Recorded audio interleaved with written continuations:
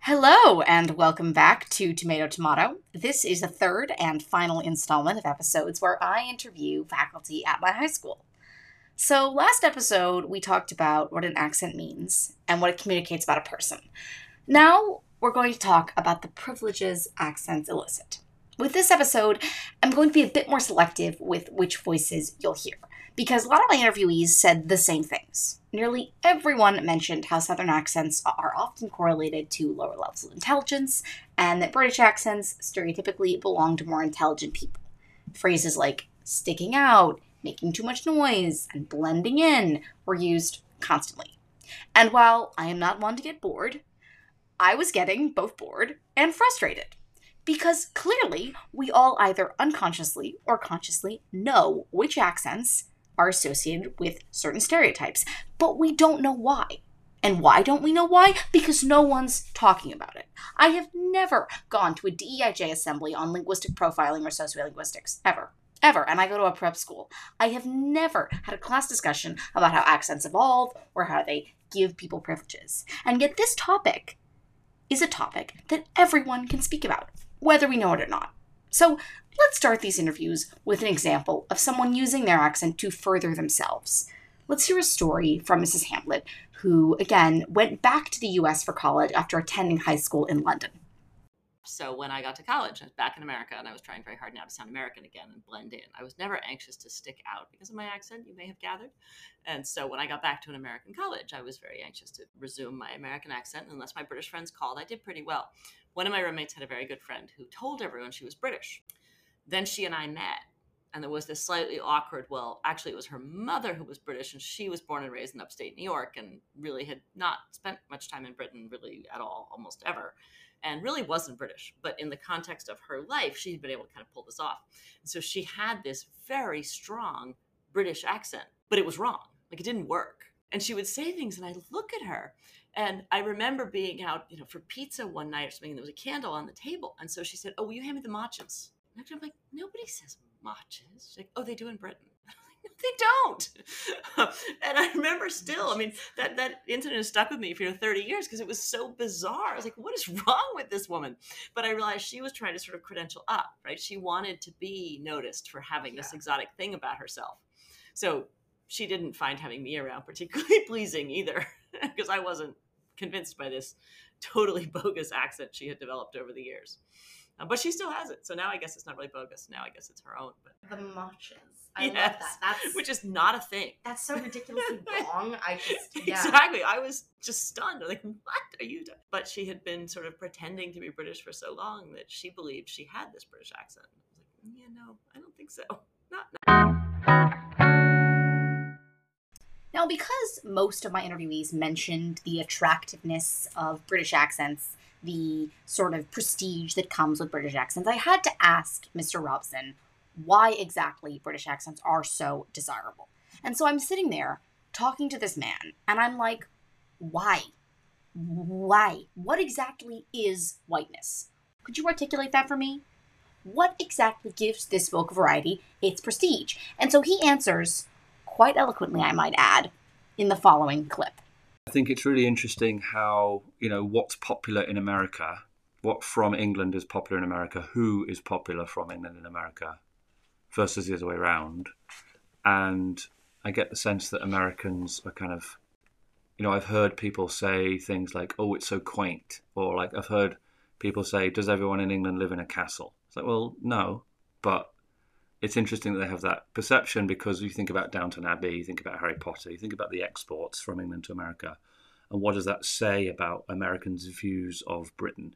With colonialism and kind of, I don't want to go down the road of American independence, but it's kind of this tiny island country that plays a huge role in the history of the last 1,000 years of the world. I'm not proud of it as a Brit. I find there's a lot of problems with all of that, but that plays into how England is viewed, even down to the climate and the green fields and all of the kind of patriotic songs and all that stuff. So I think the royal family play a role in terms of that kind of mysticism, or like, I don't know if you want to call it romantic association with this kind of Americans thinking, well, what is that? What does it mean? Kind of looking positively on the differences as opposed to negatively on the differences.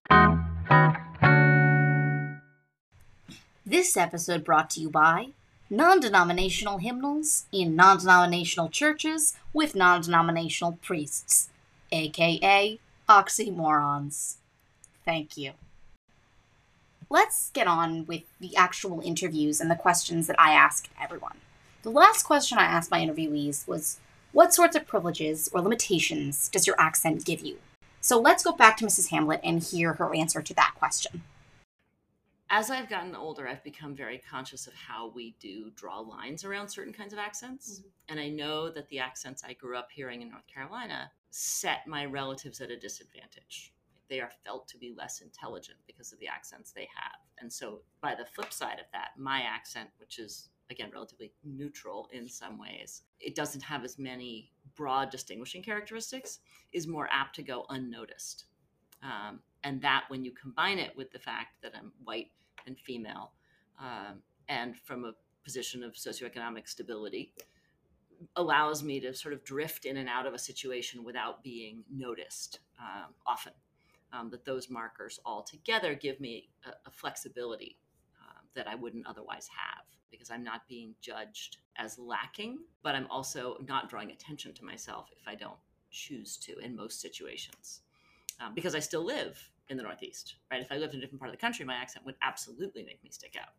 One of the things I find strange when I go to England, I don't consciously shift towards a British accent, but I know I do it. And it again allows me there to kind of not stick out. And so in a sense, I think for me, the accent has always been a way of not drawing attention rather than, so not a conscious effort to do that, but that I've sort of learned to chameleon into those two spaces, because those are the places where I've spent most of the years of my life one way or another. I think as a child, I didn't realize the extent to which we judge based on accents, and especially the extent to which we associate accents and IQ. Accents and social class is a whole other thing, but I think with that, there is this, and that's often spoken about. But I think we don't as often talk about the judgments we make about IQ. And I found it fascinating when I moved to England that my friends could so easily put people in little pigeonholes based on their voices, because to me, it was all just something unfamiliar. And it made me stop and think, what do we do in this country? And to begin to be more conscious of that. But I do think that's still something we do a great deal, and that people who have certain accents have to be very careful about, because they are perceived first by how they sound. And I don't think we've gotten very good at realizing that those things, intelligence and accents, really don't track. This episode brought to you by people who like bacon. Aren't they insufferable? Moving on. Let's go to Mr. Lee and expand a little bit more on the types of privileges one can receive because of an accent. And pay attention towards the end of his answer to the specific vocab he uses. I think I get the benefit of the doubt that I'm not viewed as this other person of color who might be too black or too brown. I think just from my voice. I think that also happens just when people see me as an Asian. I think my accent and dialect also would suggest that I've gone to school, I'm not dumb, and probably kind of grew up in some privileged middle class, upper class kind of background. It's interesting to reflect on my life and how I've had probably different accents and dialects. I grew up in Canada, and when I moved to Michigan, people would comment how I had a Canadian accent, which I didn't even know was a thing. And then when I went to college in Pennsylvania, people would comment how I had the long Midwestern A's, like bagels and plastic. And again, I wasn't aware of that. And then I've lived in Boston, I've lived in the South, and I wouldn't say I ever picked up those accents, but I have an ear for them. I can kind of fake my way through them if needed. But yeah, I think it's a fascinating topic, and there's so much judgment that comes with how people sound. I think of more like I don't sound like this and I don't sound like that. Therefore, this is safe. This is good or okay or passing, I guess. Just to reiterate, the last few words Mr. Lee used there were safe, good, Okay, we're passing. Passing. I mean, seriously, the analysis here is almost too easy. Because generally, in my everyday life, I hear the word passing when people talk about race, not so much about dialect or accent. But if passing in this context is just blending in, then everyone I spoke to is trying to pass as normal or as someone who's not dumb, not poor, not an immigrant, etc., etc. Let's go to Mrs. Jacobs to talk about what being able to blend in means, both in theory and also in practice. Yeah, so being able to put on an American accent just lets me blend in. I don't immediately present as someone who is from a foreign country. I can be assumed in all sorts of ways to have had similar growing up experiences to everybody around us. But yeah, no one assumes I'm not American, which, yeah, affords me a certain level of privilege in some scenarios and is sad for me in other scenarios. And I think having now trained myself into one accent so that I can blend in, I will now pick up other accents really easily. And I actually have to be conscious of it because in some cases that's super inappropriate. But like if I'm talking to some of my teammates from college are local and have like the Massachusetts accent all the way, and I find when I'm talking with them, all of a sudden I have this thick Massachusetts accent. I'm like, I'm not from here. That's not mine. But whoever I am speaking with, I can kind of mirror whatever speech patterns they're engaging in to kind of, because I think it makes I always feel more comfortable. Like my favorite communications are with usually the cafeteria staff on the boat as we're going home, because they're usually folks from my like not my hometown, but the town next to us. And so I'm like, I can hear them. I'm like, I'm almost there. So I think there's some comfort in speaking with somebody who speaks similarly to the way that you do. And so I think that we're inclined to kind of meet each other in those places. And it now comes more naturally to me, I guess, to kind of just blend wherever I am. Many people up until now have mentioned how we're on this trajectory worldwide where distinct accents are kind of fading out because people are traveling around a lot more. So for a second, I want to ask you to imagine a world where everyone could blend in and assimilate wherever they are. What would that world look like? Would you want to live in it? What if we all had the same accent? Would that be a world you wanted to live in? Next, we're going to hear from Dr. Funes and Miss JB, and although I didn't ask them directly the questions I just asked you, they're both going to speak about the consequences of being able to blend in, to pass, and to sound white. That's a good question. I mean, I think we're both educators, so if I'm speaking in Spanish, I speak very slowly and I enunciate very clearly. You are a performer and you're the coach, do the same. Coach. And when I speak French, I think I do the same about, in terms of enunciation and the like. And I will say the lack of accent benefited me greatly as an actor.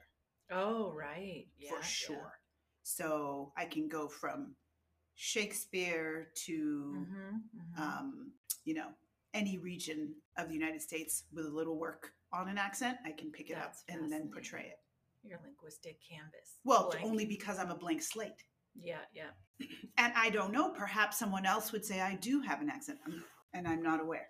Someone from a different region. I mean, I just picked the South because that to me is the most identifiable. Yes. I mean, there might be other aspects of, Boston certainly, but that's hard to imitate for me. Boston, I know. Sometimes I say things like, I don't know, hi, how are you? I mean, it's so hard to. My kids will pick up when I do something like that. I mean, that's actually where you grew up. I think I avoided it. You avoided it. I think I avoided it, and I did not frequent those who had Boston accents. Like Dorchester or Dedham. Nada. Oh, isn't that interesting? So and I grew up at Milton Academy. Yeah. Those are my formative years, and I didn't have friends with accents. I think what you're pointing to there is that people with more money can avoid accents that are associated with lower class status. Because this is something that's so fascinating, but it's like they used to teach accents in schools. They used to teach the transatlantic accent, like old movies, 1930s. Wow. Right? But George, I don't know if I can do that right. Yes. Right, that's Catherine Hepburn. So they would teach that in elocution classes, like The in British boarding transatlantic. schools, in New England boarding schools. It was like a thing that was taught. So it was like Mhm. class with Right. accent. Yeah. That changed, obviously, but to this day, if you sound educated, typically means you sound more white, was what a lot of linguistic kids has to do with. Yeah. You sound whiter and have sort of a standard American accent, which is more Midwest, as you were talking about. Yes. Oh my gosh. And my Yes. parents thought that was the greatest thing ever that we didn't have an accent. Yep. And then when I went to college, I wanted to have more of an accent because no one believed me that I was Latina. Wow. Like, well, you Really? sound white. I mean, look at you. And I would dress in my little preppy clothes or whatever I would wear. And my name is Yeah. Maricela Funes, growing up in central Illinois and then going to University of Illinois at Urbana-Champaign. I mean, I was like, I'm going to cut you way. You know, I mean, I should have had more of an urban, like stereotypically Latina accent, but I grew up in a small town. Yep. I just think it's fascinating that we can sound the way we look. We can sound white. We can 'Cause we sound the way can. we look. Like, do I look white? No. But I sound like I have no distinguishing characteristics. Incluso cuando yo hablo español, o sea, yo sueno como la mitad del país en Argentina. Mi acento en español no tiene nada distintivo. Right. There's nothing distinctive Right. about my Spanish. And I think It's I not sound regional. very similar. Yeah. I mean, it's not from Buenos Aires. It's Right. not from, it doesn't have, I mean, I've been away from Argentina long enough. Right. That when Argentinians meet me, they ask me if I'm Chilena. Are you Chilean or Colombian or, Really? Mm-hmm. No place. So interesting. Right? Well, your point too You- is that accents equate belonging, Nice. Yeah. Yeah. Or the absence of or the absence of belonging. So that I find Yeah. that when I really embraced my mother tongue of Creole, having this on accent or sounding white, whatever that Mhm. is, Mm-hmm. didn't help me in using the language.